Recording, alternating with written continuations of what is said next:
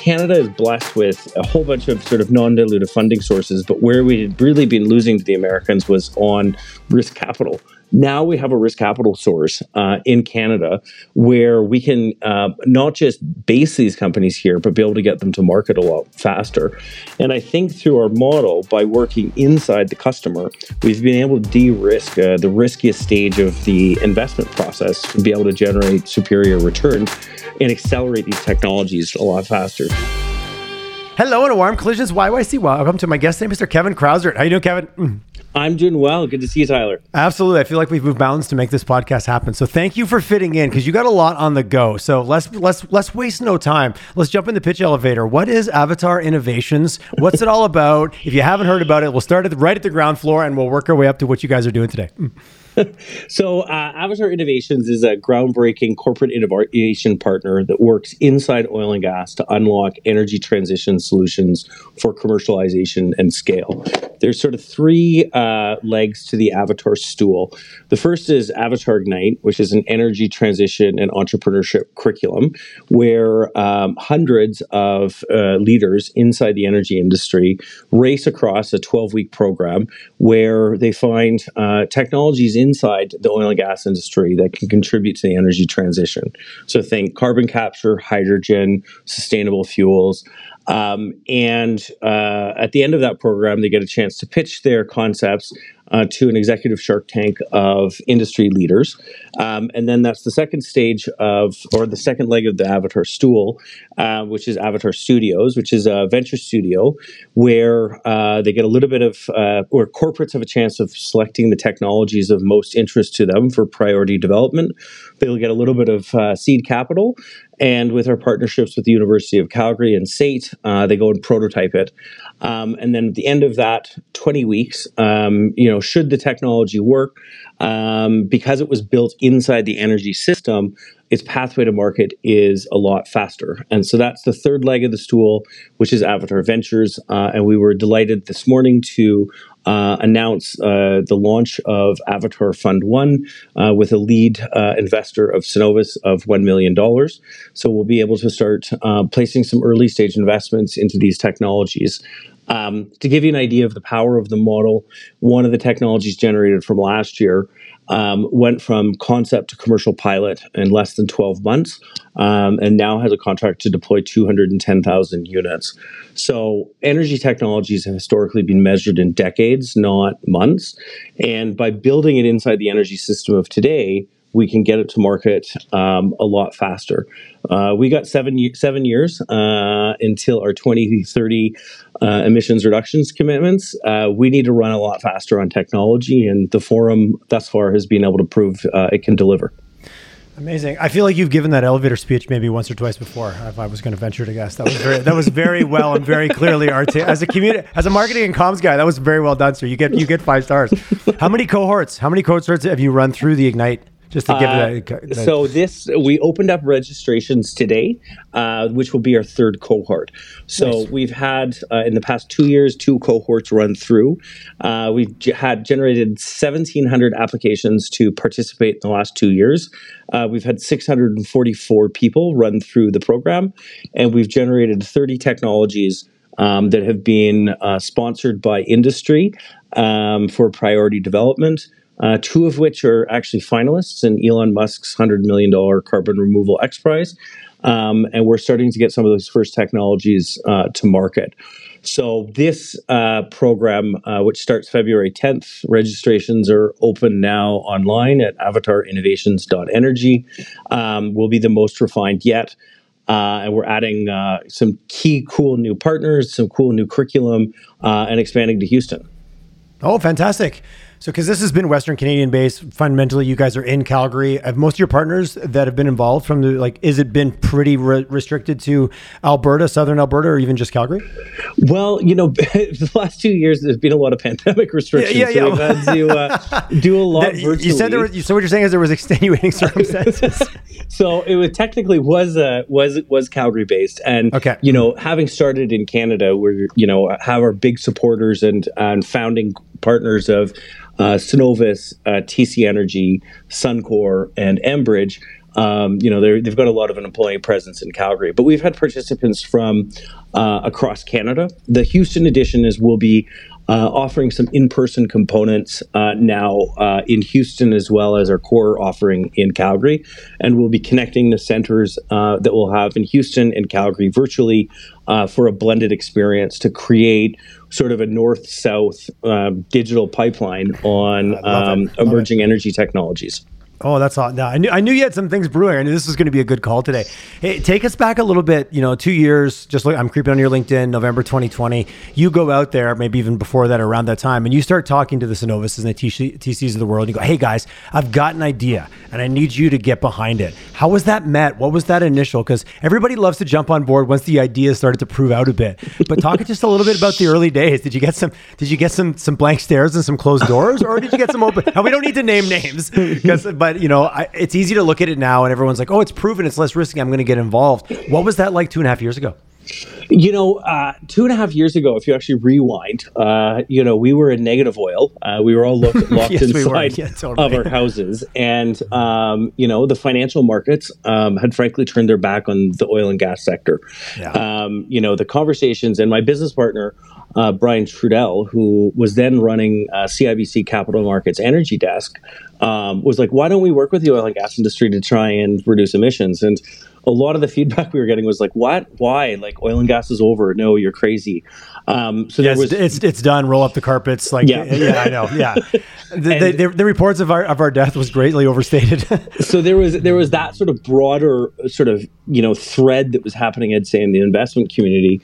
But the reality is our founding partners, Cenovus, Suncor, TC, and Enbridge. Yeah, it was a little bit of a gamble for them at the beginning, but they all sort of recognized the importance of us being able to work together in new ways. And no one had ever really tried the venture studio model with large corporates, especially in energy. And the reality, the thing is everyone keeps trying to take the Silicon Valley model of innovation and put it on energy. And what we realize is not are we just not dealing with zero molecules and electrons instead of zeros and ones.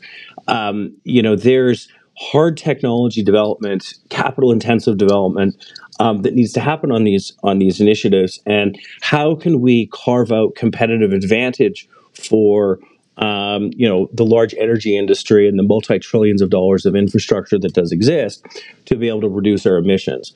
And so, when we first tried it, there was certainly a little bit of a gamble, but generally speaking, we've all four of our founding partners have expanded dramatically their presence and partnerships in Avatar.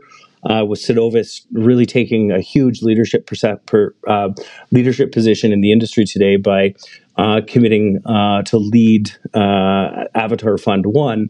Now it sort of seems logical, but at first, we definitely did have some tailwinds, but I think it speaks to the entrepreneurial spirit of the energy sector to be able to tackle the biggest challenges of our time.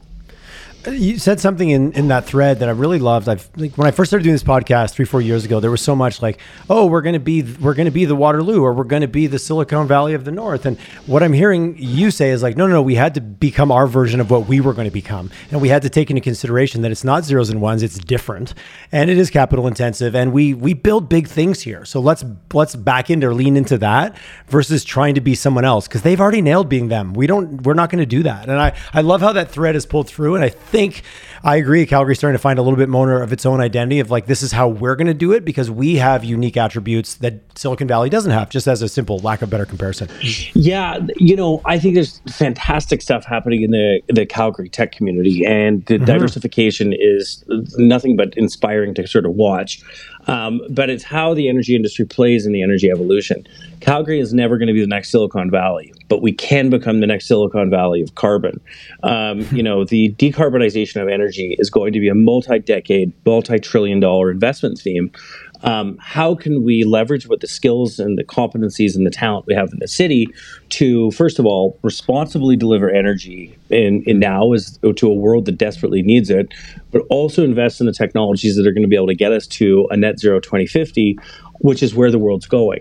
And so how can we carve out, I think, a lane as a global capital on energy technology, energy transition?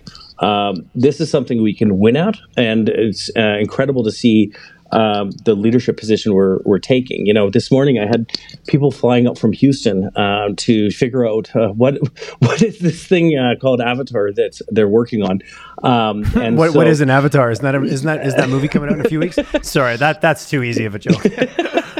I don't mind the brand association, but actually, Avatar totally, is soon to be one of the biggest movies in the world. Yeah, totally.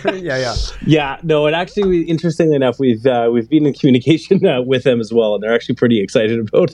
Oh, interesting. I didn't think you were going to say that back to that comment. Our platform, yes, actually, one of the stars of the new film.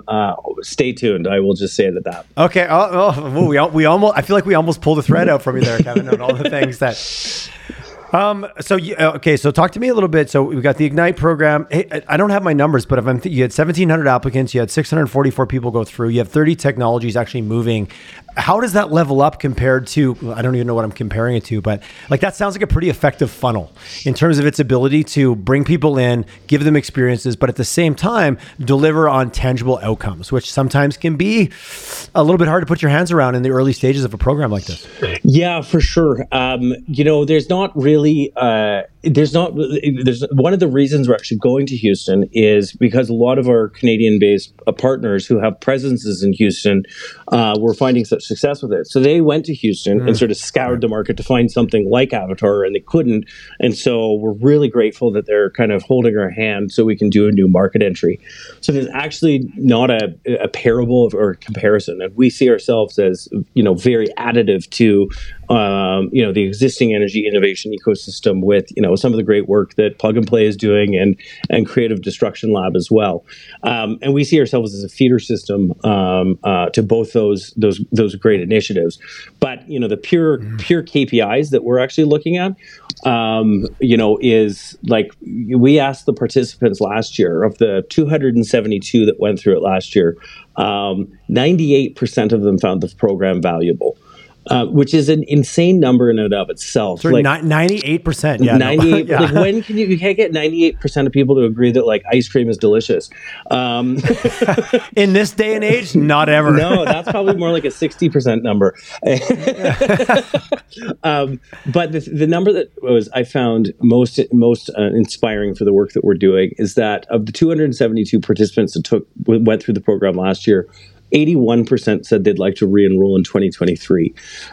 So I think there's probably no, and it's not easy work. And so I think that speaks to where we're at. And now, obviously, that we've have had success in sort of raising our first fund. The metrics we're going to start being able to track and monitor is not just new corporations incorporated, but emissions reduced, capital raised, market value created. And so that's, I think, really where our focus is now that we have this sort of engine of value creation on, I think, the towering and defining challenge of our time, delivering responsible energy while reaching net zero. We can start using this to, create, I think, some pretty incredible entrepreneurs for the city. I think we can start using it to be able to create real value. And that's what we're singularly focused on here on in. Well, it's such a fantastic way for some of the large, logos and brands that we all recognize.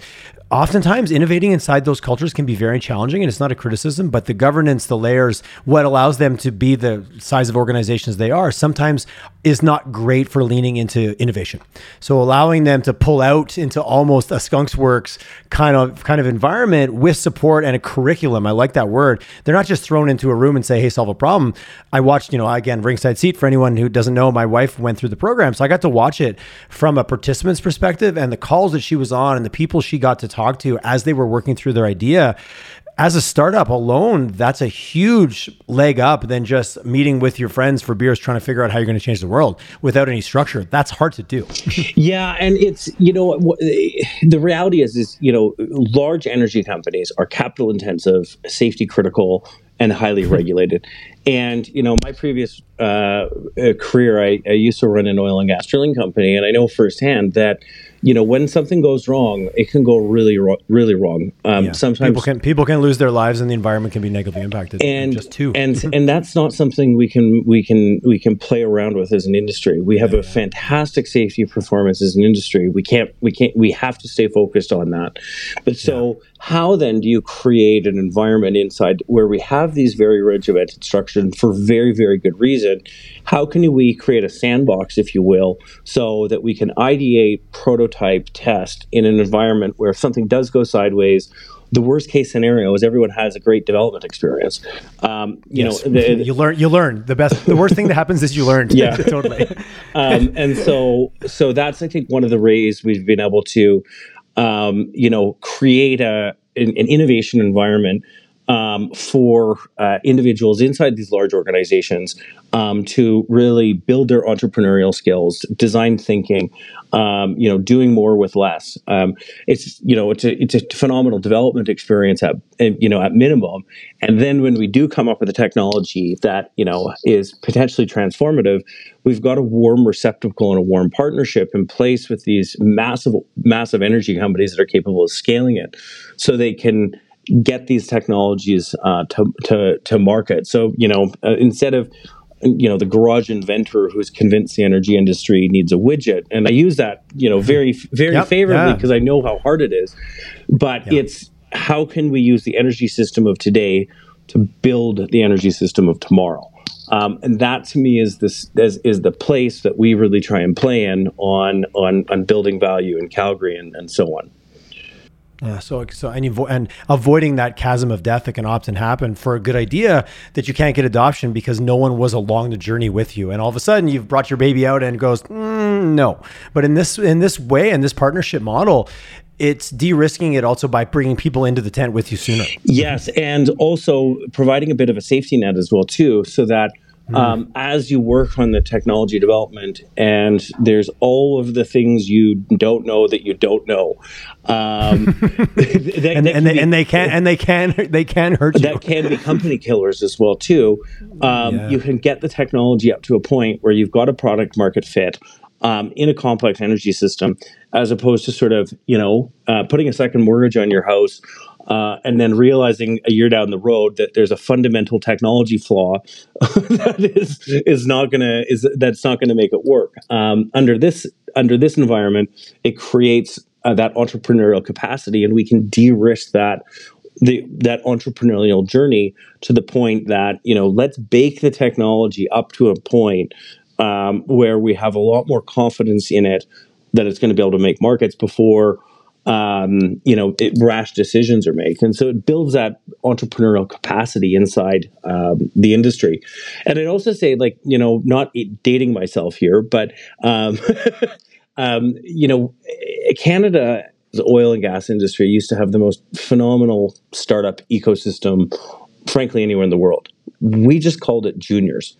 And sort of in the 2000 to 2015, everyone knew somebody who had sort of started a junior, went and drilled 10 wells, sold it for a 10x multiple return, and really had an opportunity. And everyone saw the infectious enthusiasm and entrepreneurship that came with it. In the 2015 price downturn, you saw the collapse of the juniors, and the producers themselves were so cash constrained they didn't have an opportunity to try a lot of innovative new things. And so what I think Avatar is also doing is really reigniting that entrepreneurial spirit that the oil and gas industry has so well been known for. We just lost 7 or 8 years in that innovation ecosystem. So I see us as really reconnecting with our roots in a lot of regards. It's just, generally speaking, it's focused on emissions reduction. And now, a message from one of our valued partners. Today's show is brought to you in partnership with International Justice Mission. Thank you to Philip Calvert and his team for the incredible work they do to bring awareness to the global problem of modern-day slavery. I'm proud to share with my audience that I have formalized my relationship with IGM through becoming one of their Canadian ambassadors. Why? Because I believe we can end slavery in our lifetime, and I want to use my platform to be part of that mission. For many of you, hearing that statement may be a rallying cry. For the rest, it may be a moment of, wait, what? Slavery? Is that even a thing? For me, up to 12 to 18 months ago, it was the second. I did not even understand the problem or that it existed at the scale that it does. Currently, there are over 40 million people affected by modern day slavery. 40 million people. After a chance meeting with Philip Calvert, National Director of Development for IGM Canada, my eyes were open to the reality that poor people face the world over, a reality of violence that stops them from ever moving forward in their life. At first, this made me uncomfortable. Then it made me downright mad. But then it gave me hope. It is support of groups like IGM that will allow us to reach the goal of ending slavery in our lifetime and give hope to people who may have none. I know this can be an uncomfortable conversation, and that is okay. That's why we're going to go on this journey together. Stay tuned as we host guests from IGM who will help educate us, as well as upcoming events where we can meet the amazing people that make the work they do a reality. Please join me in supporting this incredible organization by visiting and donating to their cause at www.igm.ca. We will only succeed in ending slavery in our lifetime if we work together to make a difference. Thank you for listening, and now back to today's good old-fashioned chat. I really appreciate the perspective of the roles that juniors played and the role that played for creating wealth, creating opportunities, creating the next project, and how that, basically the air got sucked out of that for that period of time that we all know is the dark days of Calgary, where you couldn't find a good, news headline to save your soul. That's a really interesting. I like that perspective on thinking about that as where the innovation went to die because of the cycles we were in, and there was just no money, and everyone who was trying to survive wasn't innovating with new ideas. They were just trying to beat out costs and hold on for dear life as well too. Like if you come down to the Energy Transition Center and you'll see hundreds of brilliant young engineers working for these large energy companies and these visionary energy companies. And I started to feel like Silicon Valley. We had the CEO of a major Asian technology company come and travel here about a month ago, and he met with a whole bunch of the people working through the program, and he was blown away. He was like, I've been trying to figure out how we can accelerate technologies in the energy transition, and I travel the world looking for these forums, and this is the smartest one I've ever seen. And so it's pretty cool to get that type of international recognition on something that we can actually truly claim as Calgary's own in the future of energy. I love that. So there's kind of a certain, you had your 2 years of under the veil of COVID, whether you liked it or not. And now all of a sudden it's opening up. And I know you were at COP27. I know you've been out there around. So I think it's kind of exciting also as people have been forced to not be able to travel and find these new things. And all of a sudden you're there and it's baked. It's not just it's not an idea. There's something to be said for that, right? Oh, you mean this is already up and running? Yes, it is. Absolutely. And we're three cohorts in. I'm always trying to find silver linings. That's my thing. And getting bigger and bolder with each one. Yeah, I love it. So you guys you're announcing literally today. This will probably come out in the next few days. So we're going to get this one turned around pretty quick. So you're hearing it as it's happening. You guys are opening up how many people are you expecting to enroll for 2023? We're targeting, we've had 300 in the past, but I think our limiting factor is coaches. So I think we can probably get up to 400 this year. Oh, wow. Okay. And then everybody goes through the 12-week Ignite program, which you use Shark Tank, but basically like a Dragon's Den for anybody who hasn't. I've been fortunate enough to witness it. It's very much like bring your idea, put it together, pitch it, and see if you can get interest. Like Dragon's Den, Shark Tank very much models that with coaches and people supporting you along the way, though, maybe a little bit of where that differs from the quote unquote TV show version. Yeah, for sure. It's nobody walks out of the first session with a check. Investment doesn't work like the TV. I don't think they do on the show either. They just make it look that way for good TV, from what I've heard. But not to make a direct comparison. It's also an opportunity to pitch to industry experts and have meaningful conversations around refining the concept, refining the technology, finding the right product market fit. It's nothing short of inspiring watching, hundreds of passionate leaders in the future of energy pitch a whole suite of ideas. We need more good ideas, but we also need to be able to kill bad ideas quickly. Yes. Those it doesn't leave the sunlight for the good ideas if the bad ideas are still growing. How many? So 400. What would it go down to? I know it's not a specific formula, but typically at the end of Ignite, when they move to Studio, which is much more back to the drawing board. Let's really go deep on our customer, our solution, all the things. What do you typically see from that? It's perspective? Normally about a 25% acceptance rate into the accelerator. So that is, the corporates have a chance, and we've sold a number of pre-technology sponsorships with Suncor and Synovus and TC Energy, among others, where they'll have a chance to choose the technology they think is of most interest to them and has the most promise, and then they'll provide a mentor in the second stage of Avatar. Where they can go and build it at SAIT and build out those, technology development roadmaps to be able to get it to market a lot faster. And at that point, are they companies yet, or are they still just are in the next version of the refinement and getting ready to maybe potentially incorporate or become an entity? Yeah, no, they're just teams at that point. At the end of the second phase, if they do decide that there's a product market fit, if there's a size of a market and there's an opportunity there, then Avatar will hand over the IP and the developed content into a new co, and the founders get to keep the equity in it. So we only incorporate at the time that we think that there's a go at it. We don't want to just create new cos for the sake of creating startups and new cos. We only want to do it if we think it has a high chance of success to be able to get to market. That makes sense. That makes sense. Not creating paperwork for the sake of creating paperwork. You used to mention about the IP. Curious. So at that point that you use the terms hand over the IP, you get to the end of the studio phase. They're like, okay, this is great. We're going to go forward. This idea's got legs. You're getting really good industry feedback. You've got some potentially interested partners. We'll get into the fund and how that works. But at this point, then Avatar has kind of had ownership over the IP, but now it actually goes to the new co? So what we say is Avatar is kind of the safe third place for the developed content.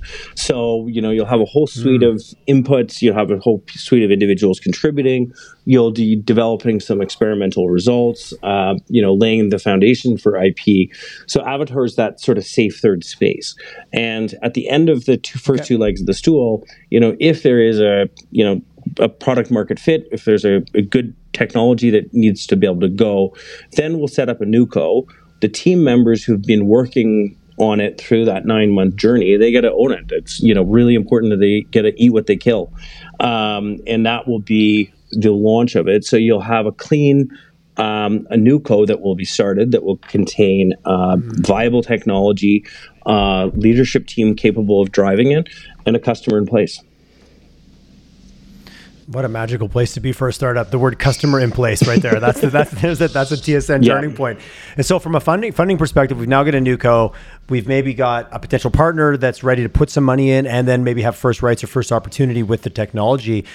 And now you've got this fund. So this is where it starts to get really juicy and really interesting, that now there's a funding source, there's a customer number one, there's a team in place, there's a vetted idea. How's that part, like in terms of the first two, they sound pretty baked. You've just added the fund. How much is that going to accelerate or shift the model now that you've got I think a fair bit. In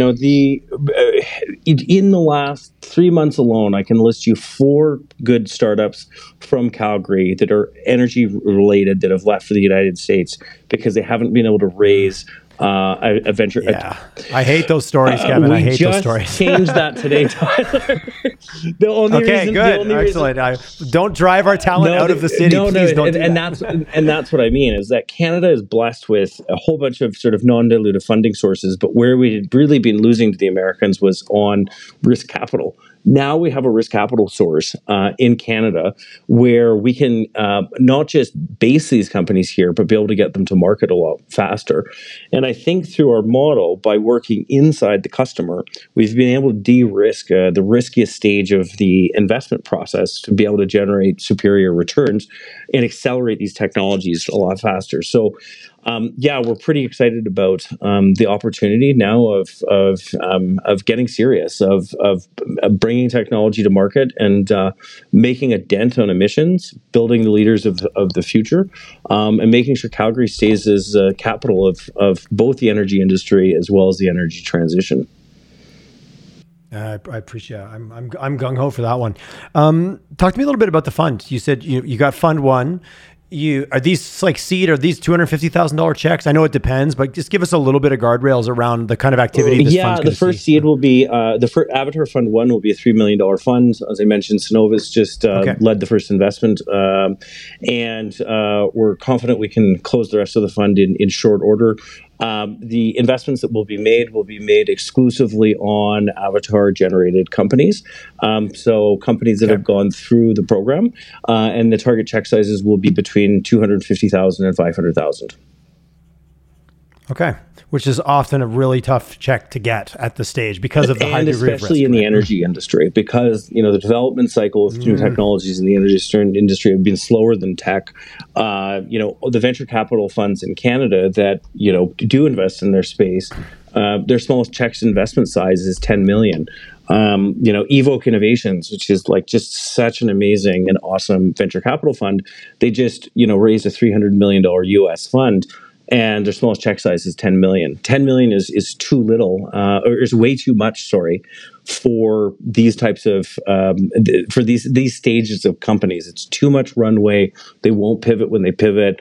This is the gap that was there, and we're really excited to be filling it and to have the support of the majors and Cenovus's leadership to get there. Yeah, that's exciting. And having a name and having somebody come on board. And I've often heard, and I say this with respect, there's a lot bigger lineup to be second and third in Calgary than there often is to be first for these types of things. As I've heard said. I'm not naming names. I'm not being negative, just saying it. Hey, you and I had a quick chat a couple weeks ago. You were at COP27. You made a comment. I'm going to say it out there because it just caught me off guard. I've thought about it a couple times since. Well, Tyler, they hate us a little bit less than last year. Sorry, maybe you didn't want me to say that on the air, but I loved it. And I was just like, well, that way to capture it in one sentence, Kevin. I did appreciate that. The boots on the ground report from Kevin. But when you're out there having those conversations, are you feeling a shift? Is that to me, that was a positive comment. It was just hilarious. Really, it stuck with me. That you're seeing, is Calgary showing up different on the global stage? Because it's one thing to think what we think about ourselves. You can't see the label when you're inside the bottle, and we're in it, and you're working hard to change it with programs like Avatar and what you're doing. But when you get out there on the world stage, is the message starting to get out there? It was interesting. I had dinner with the CEO of Saudi Arabia's new hydrogen company, and Lord Adair Turner, who runs the Energy Transition Commission in Europe. And it was really fascinating to see just the intrigue and interest that they were having in something that Calgary was happening. And they were like, I've heard about Avatar, how can we get more of it? How can we kind of scale it? And, a lot of times last year when I was at COP, I'd sort of have to break out my wooden cross and, garlic necklace when I would sort of tell people I worked in oil and gas. And this year it was like, what are you guys doing? This is amazing. Now, this is obviously from the very senior, smart business leaders and investments that the world community has, and sometimes not the extremists that sometimes show up for conventions like that. But I would even say at conventions like that, I'll stick behind my line. They seem to hate us a little bit less. It was a great. Is there? And do you see any? I know we're getting into geopolitical energy scarcity. We've got what's going on with Ukraine, Russia. We've got, basically a cold winter potentially in Europe. Is that putting any of a different focus of hey, whoa, maybe let's not turn the taps off. Let's maybe focus on improving them. And I'm way oversimplifying a very complex topic. Is that shifting even the perception of the need for energy and this?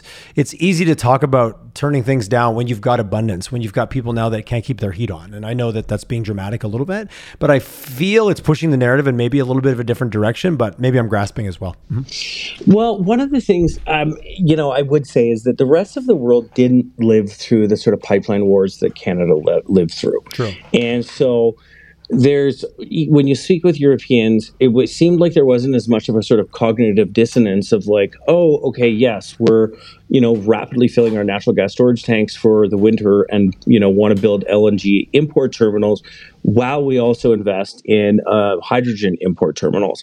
Like it didn't seem like they could. It seemed like they could just kind of hold those two thoughts in their head, and that would be my one kind of recommendation to Canada, recognizing the really difficult sort of 7 years this province went through on the energy file, is much of the world has sort of just realized, okay, yes, we massively need oil and gas right now. Let's deliver it responsibly, but also let's invest in what that future is, and of whatever that may be. And it seemed like a little bit less of a kind of political dance that sometimes we play in Canada, and I'm optimistic we'll be able to get there. And I think today's development, with Canada's leading energy producer investing in the technologies and the people of tomorrow, I think that's the type of story we need to be telling. Well, interesting. The age old, can you hold to what would arguably maybe be opposing ideas, and I don't think they are opposing in this case, in your mind simultaneously with equal weight, and look at them both? Sometimes the sign of true intelligence or true perspective when you can do that. And we've reached such a polarizing, when marketing or rhetoric leads policy, it seems things can feel very dangerous very quickly because it loses balance. Here. Yes. No. Let's make chin. Cheers to that. We have a drink. We go cheers right now. Yeah. I don't know what it would be. Fact-based policy decisions. I don't know, like what a novel concept. Whoa, Kevin. We're going to this podcast is going off the rails now. No, I appreciate the perspective, and I love how you've put yourself out there as an individual and as a leader of this program to have these conversations and get this idea on people's radar of what's going on here, and take the depth of knowledge and the bench of not only funding but expertise that we have, and change the story a little bit. Because I'm a marketer, it is all about narrative, right? And the reality sometimes is irrelevant if the narrative is running against you constantly. Yes, no, I agree with you 100%. Like, I think that the energy transition is the single largest economic opportunity that Calgary has for the future. And I think the oil and gas industry is uniquely positioned to deliver it. And of all of the things you say about Calgary, that is, from my experience, when I go travel abroad, the thing that is actually truly unique that our city is doing versus other jurisdictions. And so let's carve out a lane and let's go win it. Oh, I love it. Hey, you said a word I'm gonna pull on a little bit because I've had a few chats recently. Transition versus transformation. Yeah, it's what is the more accurate I know word? I don't know. What I do know is that almost exclusively global capital markets are using the word transition. Okay. And so when I say the word transition, I mean off emissions. I do not mean off oil. And so thank you. That's a great clarification. There's a big distinction there. A transition off emissions is something we can all get behind. And so the reason we use that is global capital markets are exclusively using the term transition.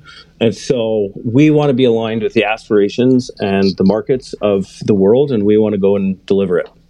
I really appreciate that. I love the little no one can not get behind off emissions as kind of a way to qualify that statement. And it was as I was having an interview with someone who worked in sustainability specifically, and we kind of got into this, like we played with words, and it's fun when you play with them a little bit of why it's this and why it's that. But I do appreciate if you look at global capital markets and that's how they're communicating. Well, you want to speak the same language as some of your key stakeholders. Simple. Yes. Definitely. And I think it's also an opportunity for us to, okay, are we actually talking about reaching net zero, or are we actually talking about a holy war? And those are two different conversations. And well said. And I want solutions. So yes, I'll debate facts all day, but beliefs, that's dangerous territory. Back to the holy war concept. My beliefs are right and yours are wrong. What? Come again? Hey, I ask this question sometimes on Follow the Money, but I thought I'd ask, you got a magic wand in your hand, you're going to wave it. We're just going to start with Western Canada, but it's your magic wand. You can do whatever you want with it. What would you change with the magic wand? Like do more of or less of or create?